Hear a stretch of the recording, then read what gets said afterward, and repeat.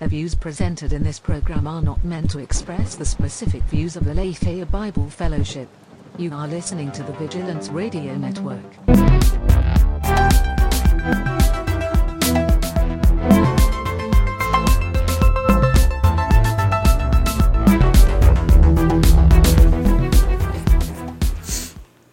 Wow, quick intro. Welcome back, everyone. Welcome back to the podcast, Culture Insanity. It's been a while, huh?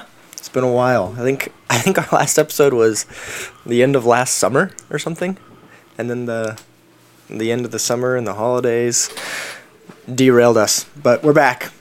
I've been going insane without somebody to talk to. I'm sure you have.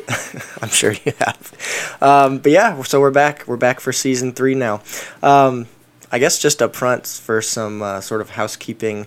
The way we're doing the podcasts this year is a little bit different as far as we're viewing things as officially seasons. And so a season for us will run, January through June, and we'll take a break July and August, come back for a couple months in September and October, and then we'll take the holiday break in November, December. And the reason being is to avoid sort of what we had going on last year, where we were completely derailed by the busyness and stuff. So just for sustainability purposes, we're doing it like that. So look forward to that. So we'll be on the same sort of schedule every 2 weeks, so twice a month on the 2nd and 4th Saturdays of the month. So 9 a.m. is the same start time. So if you look forward to the podcast, like at least a couple people do and have texted me throughout the last few months, then that's what you can look forward to. 2nd and 4th Saturday, 9 o'clock, January through June,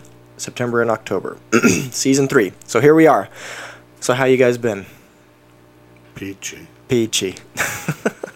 Good. So I had a fun idea for this episode, since it's the first episode of the new season. It's the first episode of the year. It's the first episode of a new decade.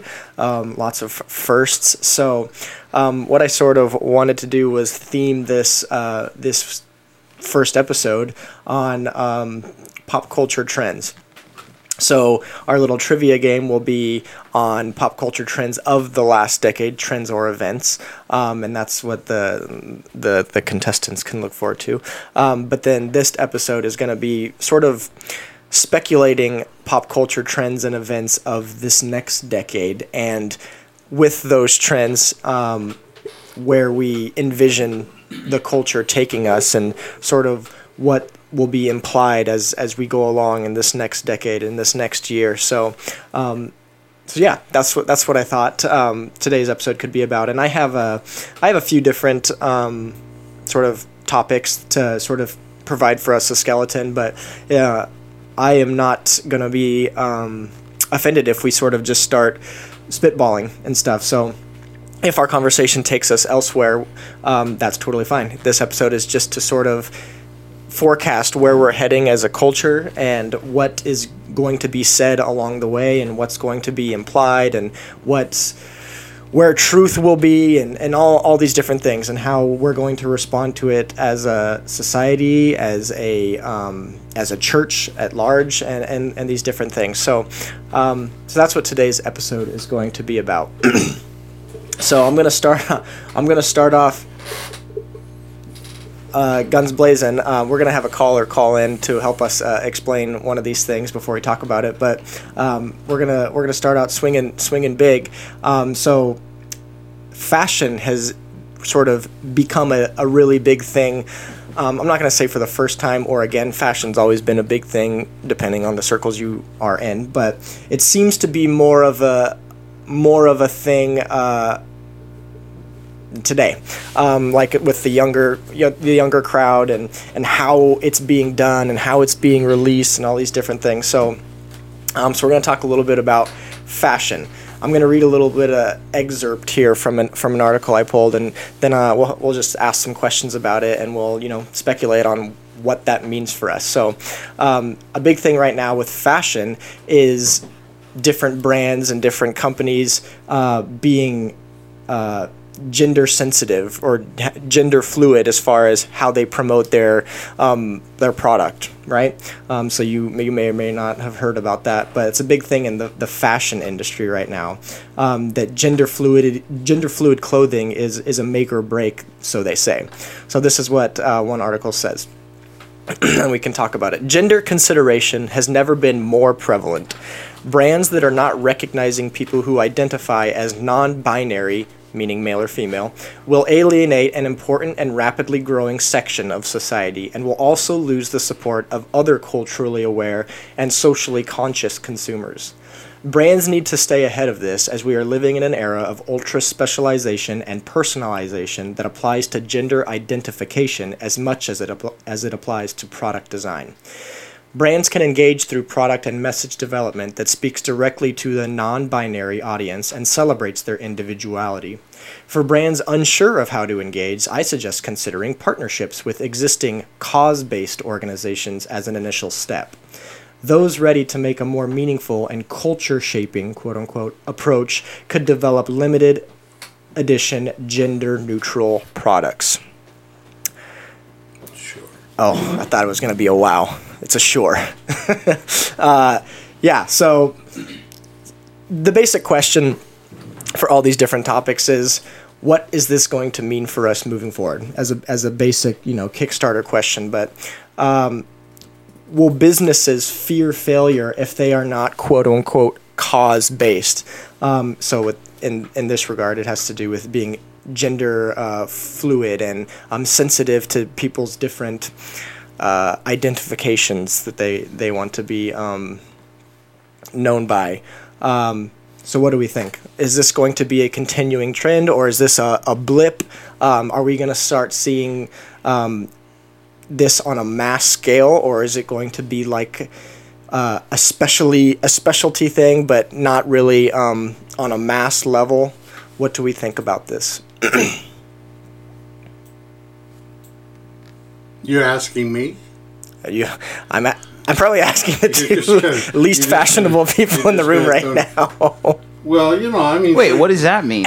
That means you have your gear and you have your gear and you don't stray from it. It just is what it is. Well, first and foremost, I envision jeans with no more zipper. Jeans with no more zipper? Yeah, jeans with no zippers. Okay. And instead it will be... I understand what you're saying, but... I don't know where it goes from there. I mean, jeans with no zippers and shirts with no tucks for upper accoutrements. Just gender neutral. I'll be honest, I have no idea what you're talking about. I don't know what the shirt with no tucks thing is. You know that you guys don't know much about sewing. Oh, of course, yes. Okay, so women, when you sew a blouse, you have to take into consideration breasts and the size and what have you. Oh, sure. No more of that. Oh, so what will it be? Just something you can throw on and hang out, like a T-shirt. So T-shirts are going to become very popular. Although my wife told me that tank tops are no longer allowed on cruises. Really? Yeah. Probably depends on the cruise line, but some of them are more like strict as far as their formalities. Why? go. Why is that? Do you know? I don't know. I'm gonna look that. I'm gonna research that. Yeah, don't know. I mean, you already sort of see this kind of thing. It wasn't clothes specific, but I think it was in the last year, maybe in the last 2 years, no more than a couple years old. Like Target, for example, they have done away with. I think it was specific to toys, like the boys and girls toy section, because they didn't want to box people in, quote unquote. Is that going to be a continuing trend in different stores, different clothing stores? Is there not going to, how when you walk into a clothing store, there's the obvious boy section and the obvious girl section, and you walk in with your wife or your girlfriend and you guys go like this because you're looking at different things. It's a flash in the pan as far as I'm concerned. Is it? Yeah, that's the question. Is it just another example of the loud being loud, but that doesn't represent the majority? Yeah. Is that as easy as that? Yeah. I don't know. There's think so. There's some fashion trends that I've always been a fan of. The robe, for instance. I sport a robe. I'm talking about the medieval robe. Ah. There's really no reason why a guy Yeah, or why a did girl we can't move away not from that? wear the medieval robe. Yeah. No, I like it. So there are some, to cite a more recent example, the Chuck Taylor. Chuck Taylor shoes, they don't have a male or female. They just have sizes depending on if you're male or female. I like the Nazi leather coats that go all the way to the floor. The dusters? Yeah. Not the Western cowl that cut off at your calf. Are they specific to Nazis? They go all the way. I don't know. They're the only I'm trying to help you out here. The SS are the only ones I ever see wear them all the way to the floor. Really? What about Catholic priests? No, they don't wear leather coats. I don't know about leather, but they wear like the really robe. long, yeah. I saw a guy recently. But so is it just so you think that it is not going to be a trend, or you think that it could be? I don't, because you're just citing examples. Right. I don't necessarily have a problem with that in particular being a trend where there's gender neutral clothing. I can't imagine that there will ever be a time, just because of like the biological needs, right? I can't imagine that there will ever be a time where they won't make cisgendered clothing. That being said, I think that they might like distinction it that way. But I mean, come on, it's a consumer's world, right? So like they're losing money if they don't make it nuanced or niche. And so they want everything to be like they want everything the ominous they that agenda wants everything to be asexual and genderless and so on and so forth. But to make money, you got to have extra tangents, extra places for that money to go to. So, like maybe you'll start out with a base level of a generality where there's no gender, but I can't imagine they'll ever go away from having, things that are more cisgendered in nature. And I shudder to use that term because I don't like it. But I can't imagine they'll ever go away from that simply because, that's money. Well, and the reality of it is you're looking at something that's only driven by less than 1% of the entire population. I think it's 3. Well, I don't think so. I think it's less than that. Maybe in regard to fashion. But the point is that you have a whole swath of individuals across the country who are going to be looking for and depending upon traditional fashioning. And I have to say, have you guys ever watched the fashion industry come out every year with, they got some people weird walking stuff on the catwalks and some of the weird stuff that comes out? That stuff never gets to market. Come on. Yeah, I mean, I understand what you're saying. Like, it's specific to that world and, like, being controversial and stuff, but it's never meant to be, like, a mass-produced style or something. Like, it's to them, it's art, right? Yeah, it's a flash in the pan. That's what I said earlier. One of the questions I asked initially was, will businesses fear failure if they are not cause-based? Do you think that people will start shopping brands based on, I don't know, some sort of mission statement that the brand may or may not need to make in order to stay, stay okay by the people's... Stay relevant. Yeah. Like, do you think that people will start to look for that in their preferences? Like, oh, they support this. I like this. Oh, well, they don't support this. I'm not going to touch them. That's what happened with was it deodorant commercials or not only deodorant, but I mean Nike and I believe that companies are going to try to be sensitive to that too. But more than sensitive, do you think that the culture will force them into having an outright stance on the latest issues and topics? Well, the beauty of capitalism is that yes, I do. The beauty of capitalism is that the market will drive what will work and what will not work. It's like how you can go to church. Sorry to interrupt. It's like how you can go to churches and you click the tab that says beliefs or whatever. You know, like on Nike's website, is there going to be a beliefs section, so to speak? Probably is. It's probably woke too. So I just woke looked. I just looked it up. In 2017, there was a Gallup poll that concluded that 4.5% of adult Americans identified as LGBT, with a 5.1% of women identifying as LGBT, compared to 3.9% of men. But a different survey in 2016 from the Williams Institute, so not Gallup, estimated that 0.6% of U.S. adults identify as transgender.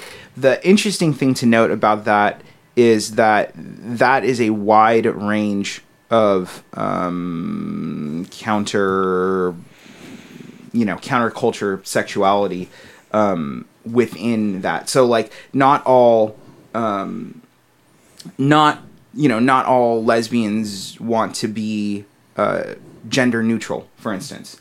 And that's a really interesting, and not all homosexuals, like males, want to be gender neutral either in their clothing. Mm-hmm. So it is a very, very low percent that would want it to be gender neutral. But that's a really interesting question too, because like the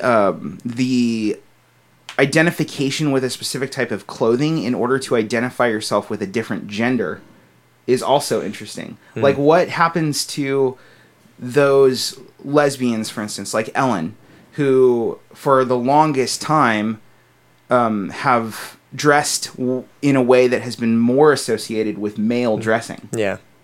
That's interesting to me. Mm-hmm. Anyway. Yeah. And robes. Then there's also robes. I'm telling you, robes. That's the answer. The percentage is low for people that identify that way and that, like what you just said. But there's also a percentage of other people, right, that want people to be able to do what they want to do. So what's that percentage? And is that still a vast minority? Probably, but as I get older, but a lot of people don't want to ruffle feathers, and so they say give them what they want, and they're not. As I get older, I self-identify as a woman when I got to take a leak, and there's only a woman's bathroom available.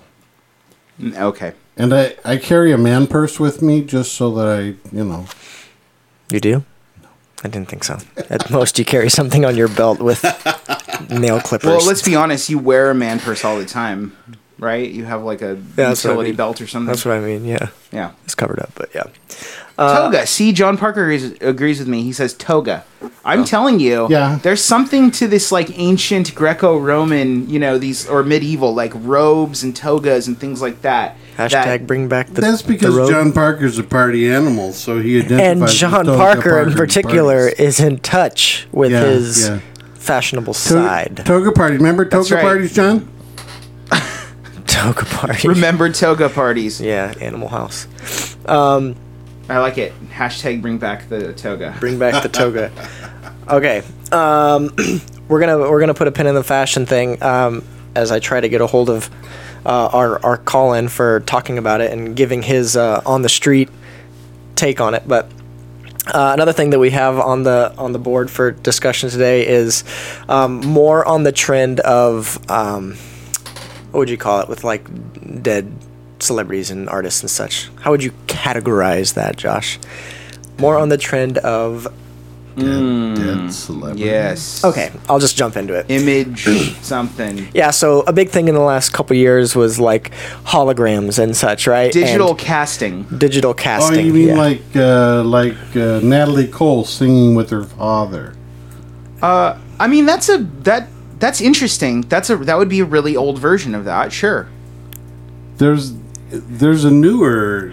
I'm gonna bring the younger audience along, since you got the older audience covered. If you don't know who Nat Cole is, that is so sad. So yes to what you said, but there's also things like Michael Jackson in hologram form, and Carrie Fisher being in movies via CGI, and so on and so forth, right? Okay, Princess Leia. Sure. But so that's been a thing, and Paul Walker even was in I think he was one of the first, right? In Fast and the Furious at the end there. I don't know if you guys watch those movies, but. I mean, no, but yes. It was like whoa, Paul Walker is in the movie. He's still in the movie, yeah. It was like a jarring thing for us to see. That was a few years ago. But so more on that trend. Here's the excerpt from the article. While dead actors like Paul Walker and Carrie Fisher have been resurrected for franchise roles, some creators are already exploring the possibility of casting long-gone stars in new original features. Finding Jack, a Vietnam War film currently in pre-production, has reportedly cast James Dean, who died in 1955 in a car crash at the age of 24, Right. as its lead role. So that's crazy. As And- its lead? as its lead role. Yeah, so it's taking like a huge leap forward in that regard. It's not So just how do they do that? Like CGI? Is that what? yeah. I mean, have you heard of the deep fakes? It was a thing in the last year. Yeah. Deep fakes. So basically, through technology, anybody can be you, which is terrifying. I'm all about truth. I don't have anything to do with fakes. You should look it up. It's frightening, actually. Deep fakes. Basically, your face can be can be worn by someone else, and your voice can be. There was the Jordan Peterson thing, right, Yeah. Josh, where someone took. I don't know how they do it, but took. Maybe it's like it's some sort of algorithm or whatever, where it takes everything the man has ever publicly said, and now you can speak as him.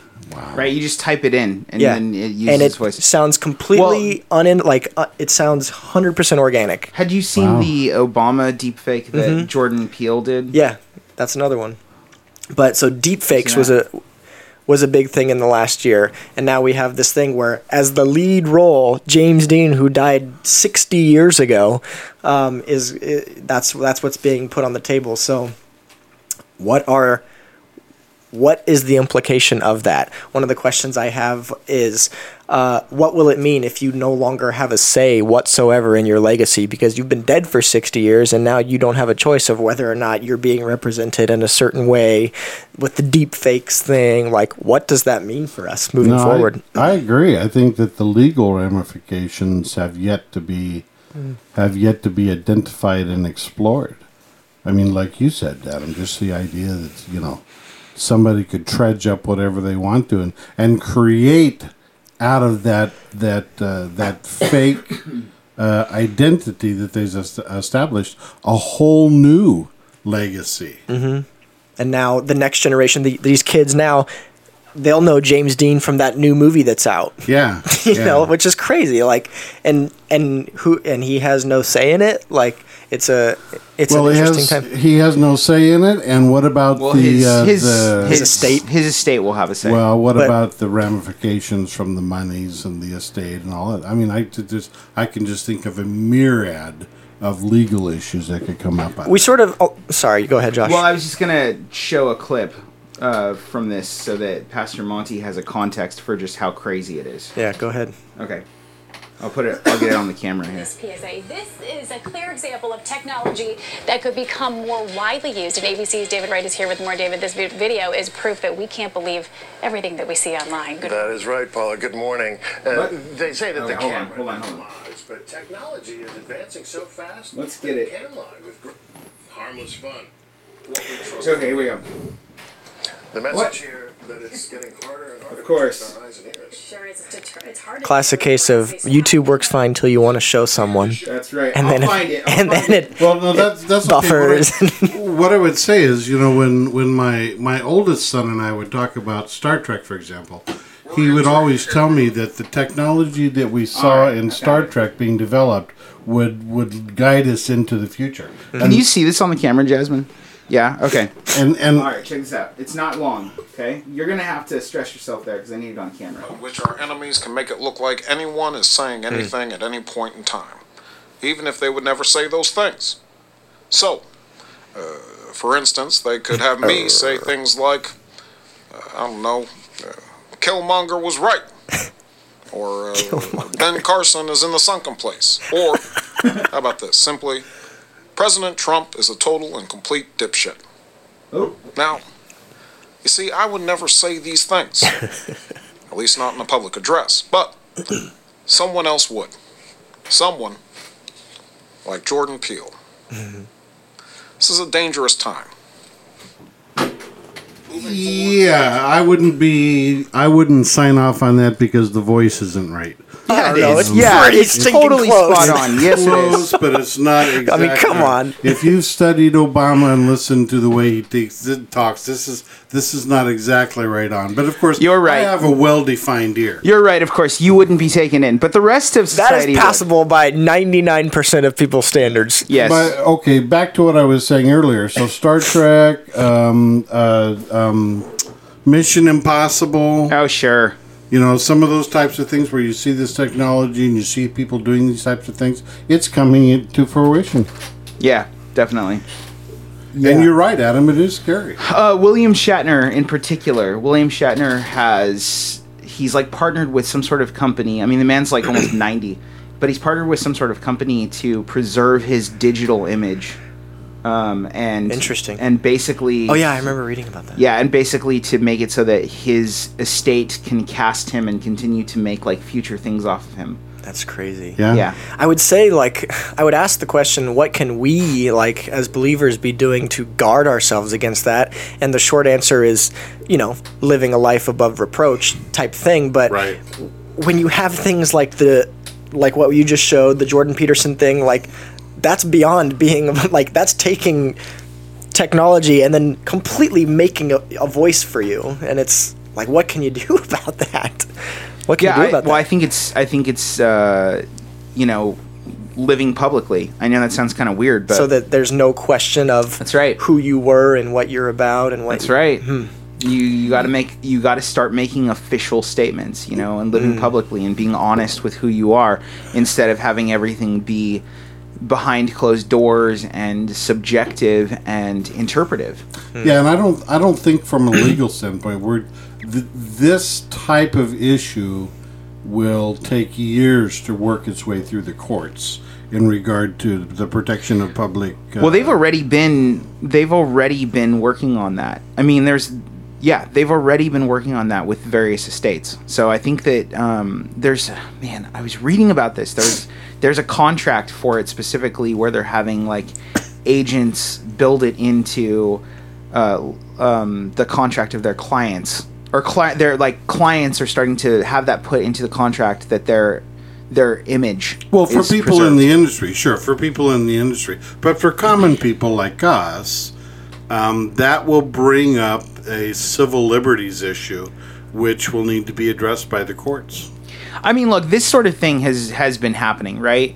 It's just we have like a visual reality now that was unachievable in the past. But come on, like as Bible scholars, theologians, right? There's that term pseudepigrapha, right? And it means basically people writing under your name, Right. Right? The only way that you were able to preserve that is to preserve who you are, as opposed to say the Gospel of Thomas or whatever that came. So for those of you guys who don't know, you guys will hear about other gospels, right? And you'll hear about like other books that were supposedly lost, right? No scholar believes those books were actually written by those people. That being said, there were people who would constantly throw if you were like a famous apostle or something, they would throw your name onto their book to make it seem like you wrote it, so their book would become more famous. And that's happened That's forever. still popular in Eastern culture. Right, and that's happened forever. So the way that we can tell, the reason why no scholars believe that is because we have the actual established writings of those authors, and when we compare the two, we can see what's real. And there has to be some critical scholarship that takes place. And I think the same thing's going to happen here, is where people need to be more choosy and discerning about their image, and not just relying on, not relying on anything to preserve that, you know? So if you have if you have a huge digital footprint, like I do, for instance, then when somebody tries to make you into something that you're not, then they're going to have a hard time. It also means you got to be really careful about your digital footprint. It means you got to like say, for instance, you got to make statements of belief and things like that. And I wonder if there's going to be like a new market for that. Well, there is that commercial that they show on TV occasionally about if your reputation has been ruined online, this company will go in and work with you to clean up the damage. I've never seen that. Yeah, it's like a firm, some sort of group of lawyers or something. Yeah. They advertise where if your reputation, I think it's called Reputation Defender or something like that. But what a crazy time! What a crazy time! You can specialize in this sort of thing and defend people in that regard. Reputation Defender ranked number 1. Reputation Defender. Michael Jackson probably has He's got a few reputation defenders, but it's more. I was going to say it's more in that line. It's more on that same line, which we covered extensively last season with the whole Michael Jackson thing. But dead, but his legacy is still being slandered or whatever. Well, despite what these people are after is money. Yeah, and I don't want to. We don't have to get into that again. Like I said, we covered it last year, but it's just more along that same line as far as we did cover it last year. But recently in the news, yeah, they were able to take it to civil court. Yeah, the courts gave them permission to proceed. Yeah, right. I just saw that. So that's all about money. John Parker says it goes to the debate of is your image and voice really yours if it's being videotaped, recorded wherever we go now. Oh yeah. Yeah. Crazy. Yeah. People don't realize the extent of that, but it's true. Everything's listening all the time.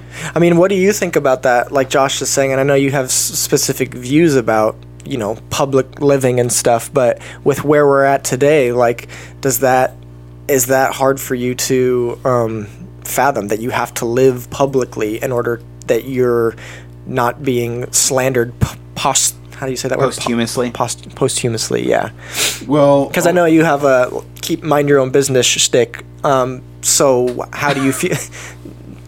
No offense. But how do you reconcile that, and what do you think? So how do you navigate that? If somebody's out there and you think that you're going to duplicate me, good luck with that. I mean, you have a pretty good footprint as far as the podcast goes, so I don't necessarily fear for you. But for the record, I feel like it would be very easy to duplicate you. And posthumously, you know what? I could. Okay, it doesn't matter because I'll be. No offense, Pastor Monty, but you are a straight up cartoon character. Am I? Yes. Well, I live publicly anyway. I don't do anything that I would be ashamed of. And I don't have anything to hide. So and the statements that I make, whether on podcast or in person, they are equally as offensive. There's no shortage of controversial comments you've made online. Equally as offensive in person as they are in podcast. That's exactly correct. That's a motto I live by as well. All right. Josh, if you want to get us into the game, okay. we're calling in now. Wait, you want the actual game going on? Bring it. Time to play the game. Time to play the game. All right. Do I have you guys both? Yes, sir.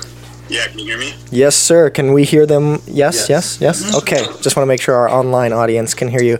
All right, guys. Welcome. Who do we have here?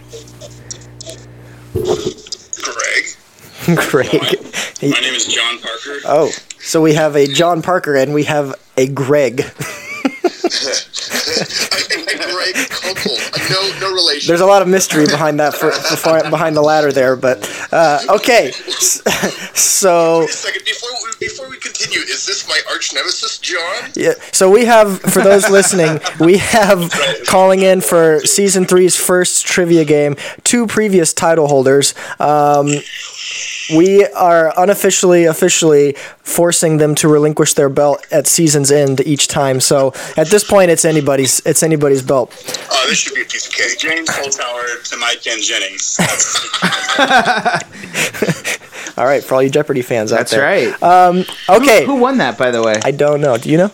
No? No? Okay. Do we know who? I'm still watching it. Oh, okay. John takes no spoilers. He takes his Jeopardy very seriously. He doesn't miss an episode. And he's heartbroken over Trebek. Anyways, okay, so if you were listening at the beginning, this week's episode is, pop culture trends related, and this week's game is reflecting back on the last decade's pop culture trends / events. So I have 10 trivia questions for you guys. Can you guys still hear me? Yes. Because it sounds like World War III is happening in the back of one of your guys' houses. Anyways, okay, so here we go. First question. A certain show embodied this pop culture trend of the 2010s with its uber popular main series adapted from a comic book, several spin-offs, as well as an entire other show and podcast dedicated to weekly debriefs. What was this trend of the 2010s? The Walking Dead? It's the trend? The trend. So, there we go. Who said zombies? That would be me. That was the swag. All right, way to piggyback the Walking Dead that he threw your way. That was a gift. But yes, the trend was zombies of 2010s was a huge thing. Lots of movies and TV shows based on zombies, and Walking Dead really encapsulating it the best.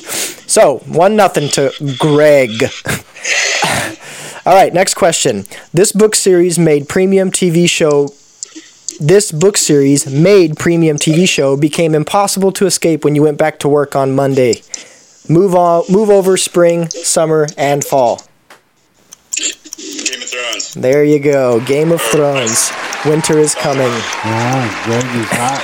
No, that was John, I believe. 1-1. So 1-1. I don't watch that. Or didn't. Third question. Simply. You're missing out. It's great. Here we go. Third question. Simply, Kevin Feige's brainchild.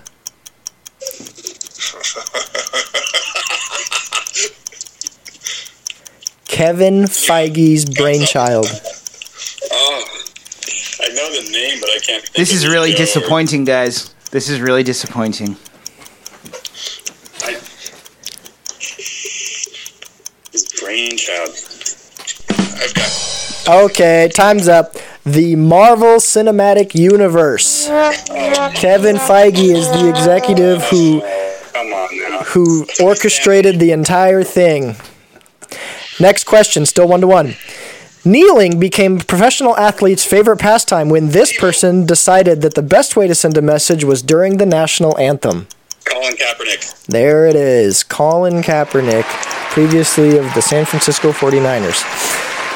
I thought it was Chris Kirkpatrick from the NSYNC. Currently and still unemployed. Yeah, he's trying. 2-1 to John. Next question. Americans will be hoping for more grace as they age after Warren Beatty mixed up these two Best Picture nominees. It was a big thing a couple years ago. Got a lot of crap for it. Yeah, was it 10 Years a Slave? You're looking for the two Best Picture nominees that he mixed up when he announced the winner. I don't know. I think it's. I've got nothing. I can see him doing better. The answer was La La Land and Moonlight were the two movies he mixed up. He announced La La Land, but really the winner was Moonlight, and it was the whole thing. Next question, still 2-1 to John. Many of these pink and blue parties went awry when couples tried getting a little too creative in the last decade. Oh, gender reveals. Woo! We have a game on our hands. Greg comes in hot with the gender reveal parties. That's correct. They went as far as lighting forests on fire and sending themselves to the hospital, blowing cars up. It's pretty crazy. So much for balloons and cakes. Next up, 2-2. Hashtags were big, but never bigger when this movement swept the world and the truth was let out. Me too. Me too. Oh, John. Whoops, I slipped, sorry. It's okay. That word is considered PG nowadays. So as long as it doesn't go further than that, Greg. Next question, and it's 3-2 to John. When a parent's investment in your future goes a little too far, you get this big moment of the late 2010s. Repeat that? When a parent's investment in your future goes a little too far, you get this big moment of the late 2010s. Well, that was in that parents were paying for college for their kid, or they were driving that. The college admissions scandal, correct. Felicity Huffman and Lori Loughlin? Yeah. Loughlin. Yeah. There are 2 questions left, and John is ahead 4-2. So, if this next question doesn't go the right way for Greg, then it's decided. Here we go. Social media evolved to another ugly form when this platform made your next meal the most exciting thing of your day, and influencers were born. Instagram is correct. Good job, John. Good job, John. And lastly, this unique garment became a symbol for women's rights after President Trump was inaugurated, and those who protested in Antarctica were probably the most appreciative of them. Women's garment. The scarf? No.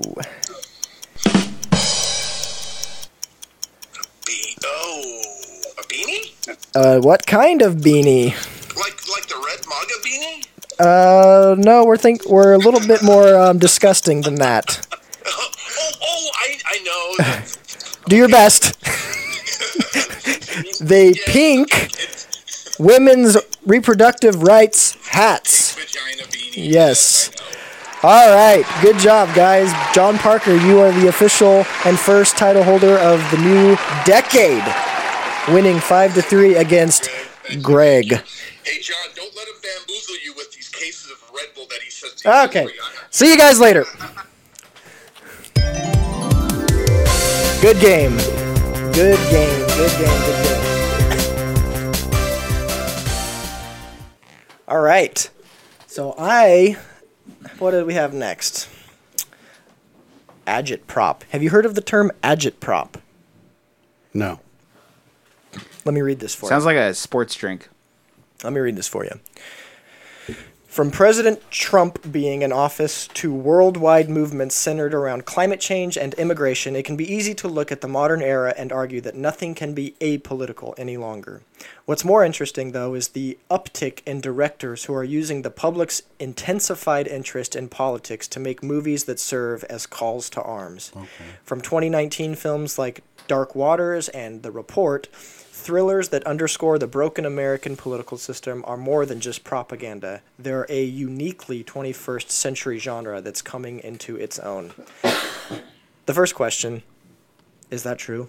Is this actually a new phenomenon? I do not agree. Yeah, I don't agree either. Me neither, hence me saying that as the first question. Why are we thinking why is this person suggesting that it's a new phenomenon? Just being out of touch? Not knowing history? Because they're not students of film. I don't, come on, look at Birth of a Nation. Mm-hmm. Do you guys know Birth of a Nation? Yep. Let me post it. I think it was recently remade, wasn't Well, it? not students of, and also he's trying to assert that our political system is broken, and on the contrary, what we see happening in our political system right now means it's very much alive. Explain. Well, In short, explain. At the foundation of our political system is the concept of presenting a position and debating that position, and allowing the public to be able to see the positions and to debate those positions. While I agree that the ultra-left try to shut down discussion, there's been significant fight back to get positions out and to bring about discussion. So no, I disagree. Our system is not broken in any way.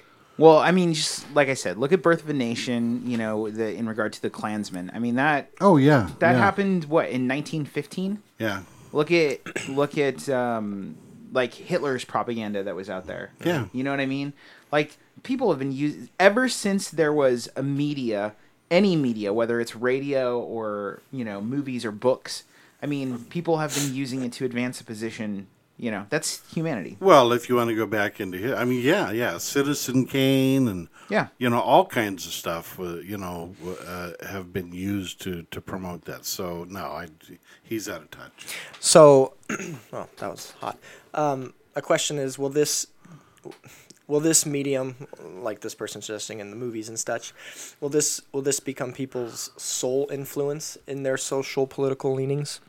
No, I think that's possible. Do you think that people are going to go to the movies to be educated on an issue, and then that's where they'll get their stance from? It's like in that movie Dark Waters, man. Don't you see? Yeah. Do you think that's a thing that will only intensify, unfortunately, moving forward? In my view, one of the dangers of where we are at educationally and sociologically is the lack of depth of information that people absorb and take as truth. So, a Wikipedia generation or a Google generation. Listen, I get this all the time when I ask a question in class and I get the deer in the headlights look. Let me respond with a quick counter to that question, or to that point you made, though, is how do we go about discerning truth when traditional journalism is becoming more and more shaky ground? Well, and let me add to... So I hear what you're saying, but look at what's come out in the last few years with these supposedly respected journalists and outlets and such. Like, what does that even mean? Oh, yeah. No, I know exactly what you're saying. Let me add to the degradation factor in regard to media. I think a really good indicator of where we're at in terms of people wanting to get their positions from the media goes back to the Michael Jackson documentary. Mm-hmm. Right? That was a big one. Yep. And everyone was talking about it. So here you have the Leaving Neverland documentary, the HBO documentary, where people are building their whole positions off of this documentary that provides no criticism. All it provides is opinion, but there's no criticism. There's not multiple angles by which to study something. This documentary is winning awards. So from that standpoint, I would say that when you're taking fiction and nonfiction and blending them together and calling this real, calling it a documentary, but it's losing all of its standards for that, then it's not hard to go the other way, come at it from the other side and take a fiction piece and say this is real. Yeah. So then a piece that you're calling fiction. So then a convincing opinion is all that's needed anymore. Yeah. Like a well-crafted, compelling story. Yes. That's all that, because people aren't willing to look at the facts. Like I said, we talked about it a lot last season. Like those FBI reports and such, those are public record now that you can look at as far as what they discovered or didn't discover and so on and so forth. But people just didn't care to look at it. No, they don't. All they saw was this really enticing and compelling supposed first-hand experience from these individuals, and now that's the conversation at work. Well, not only is it the conversation, but now the courts have changed their position and are allowing that to be like what we talked. Yeah, just mentioned earlier. Put it into civil court now. Mm-hmm. And we see a change over the last 40 years of media, particularly producers and directors. They used to surreptitiously put into their scripts and into what they were producing things to try to influence society. But now they're just downright overt. Yeah, they don't even try to hide it. They just say, we believe that part of our job is to take this position and to try to promote this position. So what's the point in our systems anymore if you have the criminal court and then you're found innocent or whatever in the case of Michael Jackson, but then like we just talked about, and you can still be taken to civil court, and who knows what will happen there? Like what do we make of that? Like what do we do about that? Well, an interesting. What's the point of it? I was listening to an interesting discussion on Mark Levine's show where he was talking to Horowitz. What's that name? A professor. He's a professor of law Okay. And he was talking about the fact an allegation had been brought against him, a sexual allegation, in regard to a high-profile case that he was working on. They were trying to essentially diminish who he was as an individual. And he had absolute documented proof that this supposed event, this alleged event, never took place. But he's spent close to $1 million defending himself from defamation and from other things, trying to ruin his character, because assertions have been made which go against the truth, and he's got proof, but people don't care about that. What they care about is the allegation. And he says that's where we're coming to in our society today. It just reminds me of going back and looking at Francis Schaeffer's work written 50 years ago. How prophetic when you look at his series, How Then Shall We Live? Yeah, just going back on the term, because I maybe got swept under the rug, but for those that don't know, agitprop means basically political propaganda. Yeah. Especially in regards to the arts, like was mentioned here in movies and such. Have you gotten the chance to see Bombshell? No, that's the Fox News one, right? I've heard of it. Yeah. So, Bombshell, pretty well done. It was really well done, especially Charlize Theron. She did really well, and her transformation into she usually does do good with those. Megyn Kelly, I think. Yeah. Oh yeah. Yeah. I mean, it was spot on. But anyway, it was interesting to watch it, and the allegations that were being thrown out at Bill O'Reilly in particular, right. with no presentation of another narrative, and that I think is a interesting, dangerous thing to do, because how do you get around the idea of the ideas of slander and libel? You know what I mean? He wasn't found guilty in court, for instance, of these things. And yet these things are being thrown out there. So how do you get around the idea of slander and libel? Yeah, not only that, but he didn't.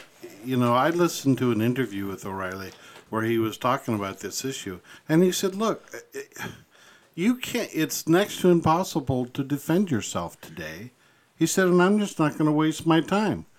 I'm just going to take the $23 million and run."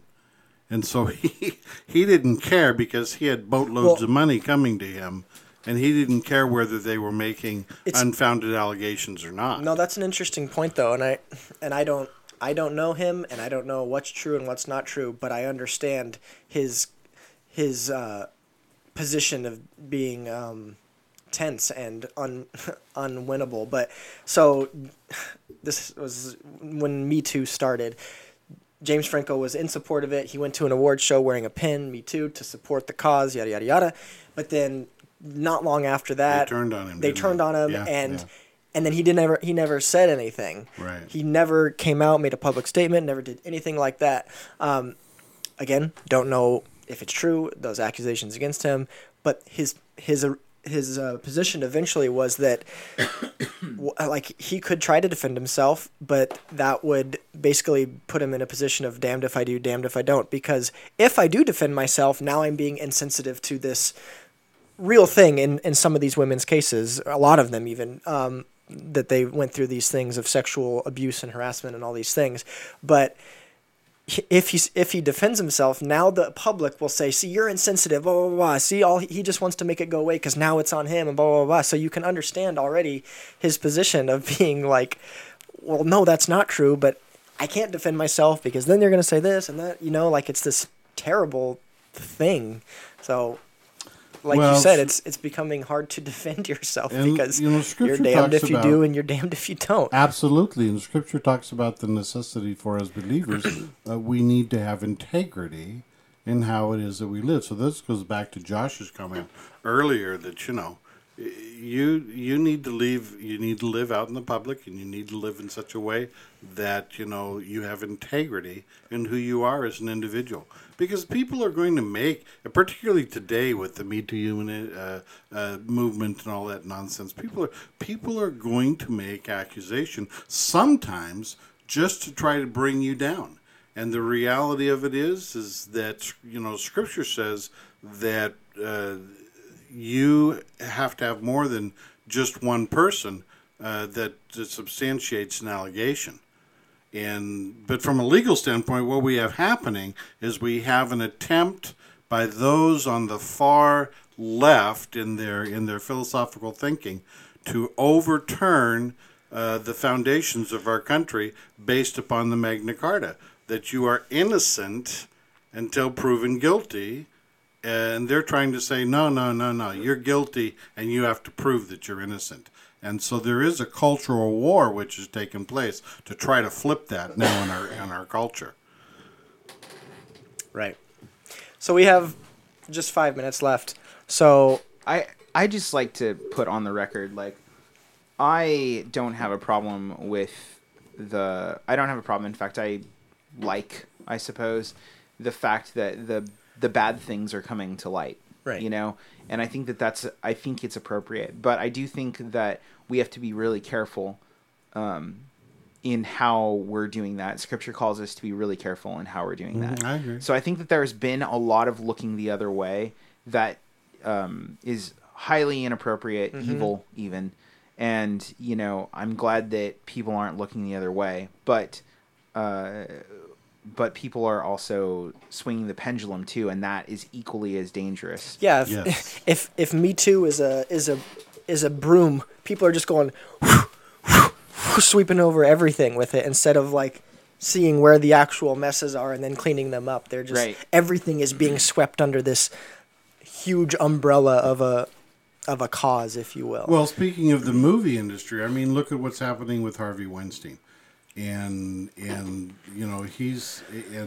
he's currently in trial on the East Coast, but now the West Coast wants to indict him and bring him to trial as well. His industry, at the time that he was at the height of what he was doing, kind of promoted that whole, old boy type of approach of dealing with They people. looked the other way. And they looked at people knew it was going on, they looked the other way. So that's entirely appropriate that he be brought to judgment. On the other hand, we look at what happened, for example, with the Kavanaugh hearings and people's asserting that, you did something 40 years ago that is no way can be substantiated or proven one way or the other. I agree with Josh 100%. It's very dangerous, and you have to be very careful.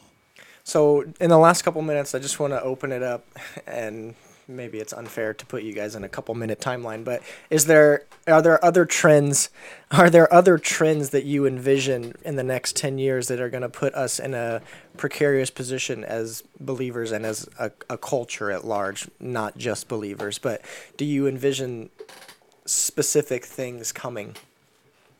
Maybe it's an evolution of something that's already been presented, or I mean, I think the biggest danger in terms of like society to the believer has to do, like, there's a couple fronts. I think in terms of health,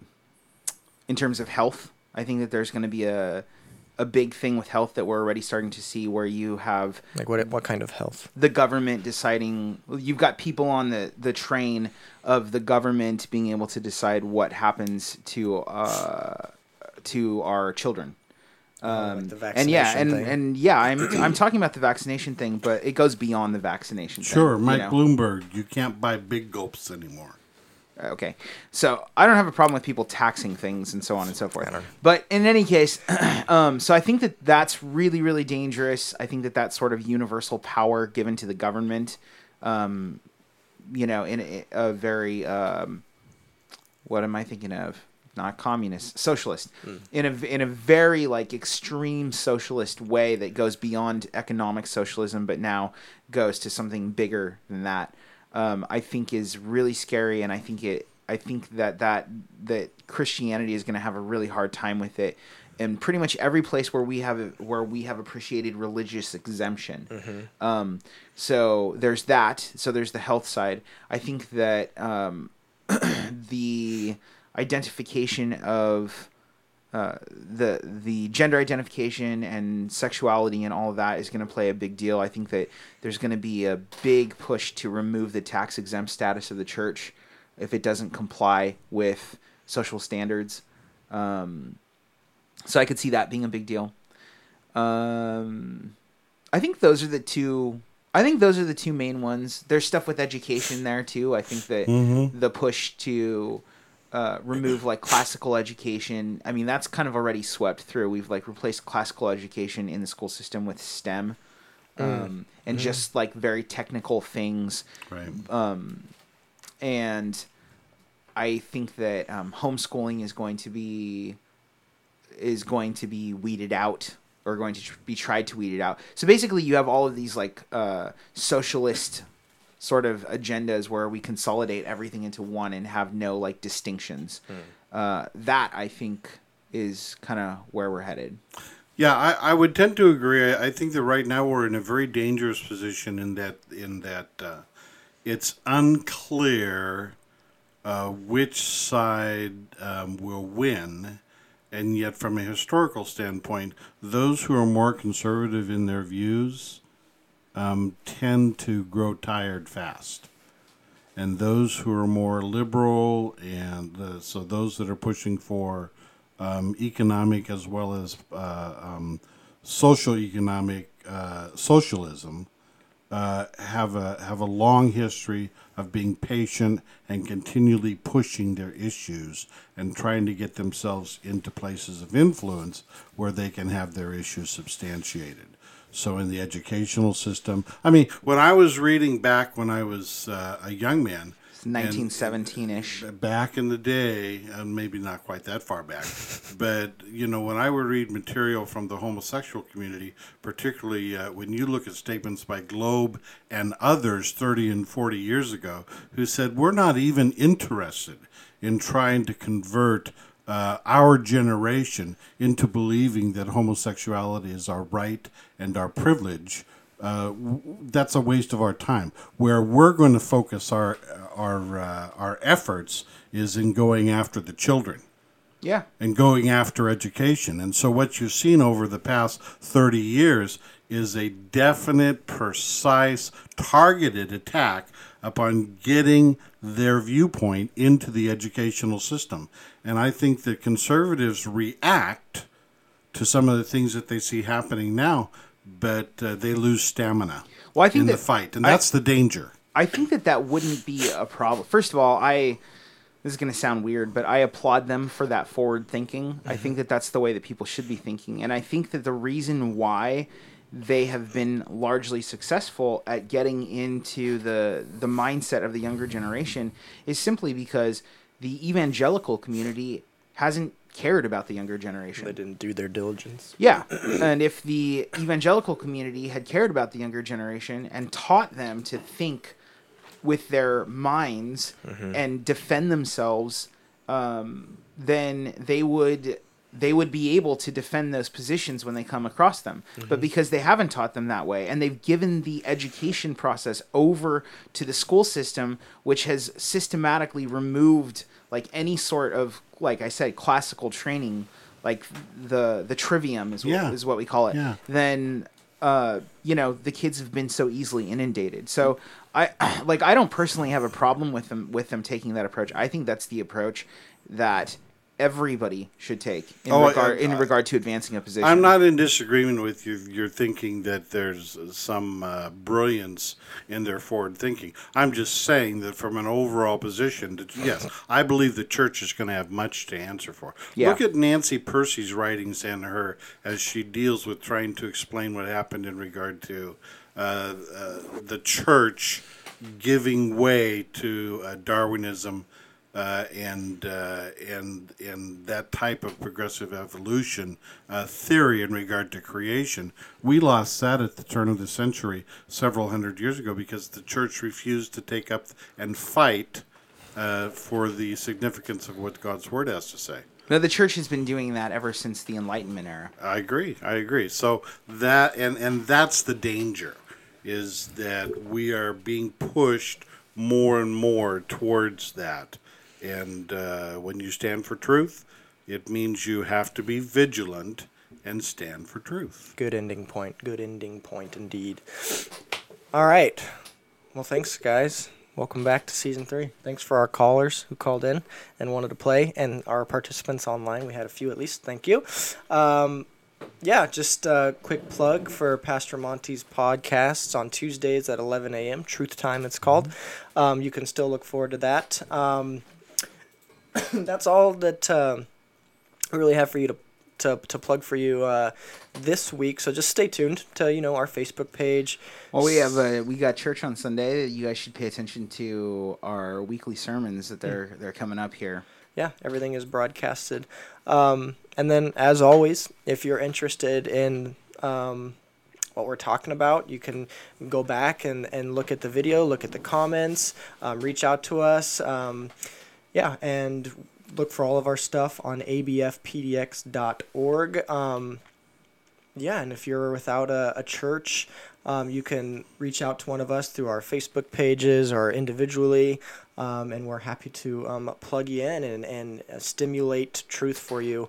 Welcome back to Culture and Sanity, and we look forward to next time, 2 weeks from today at 9. See you guys.